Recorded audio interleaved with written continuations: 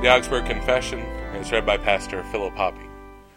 Article 17 of Christ's return to judgment.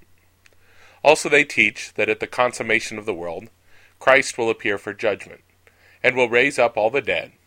He will give to the godly and elect eternal life and everlasting joys.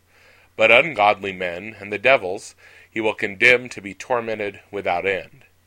They condemn the Anabaptists, who think that there will be an end to the punishments of condemned men and devils. They condemn also others who are now spreading certain Jewish opinions, that before the resurrection of the dead, the godly shall take possession of the kingdom of the world, the ungodly being everywhere suppressed.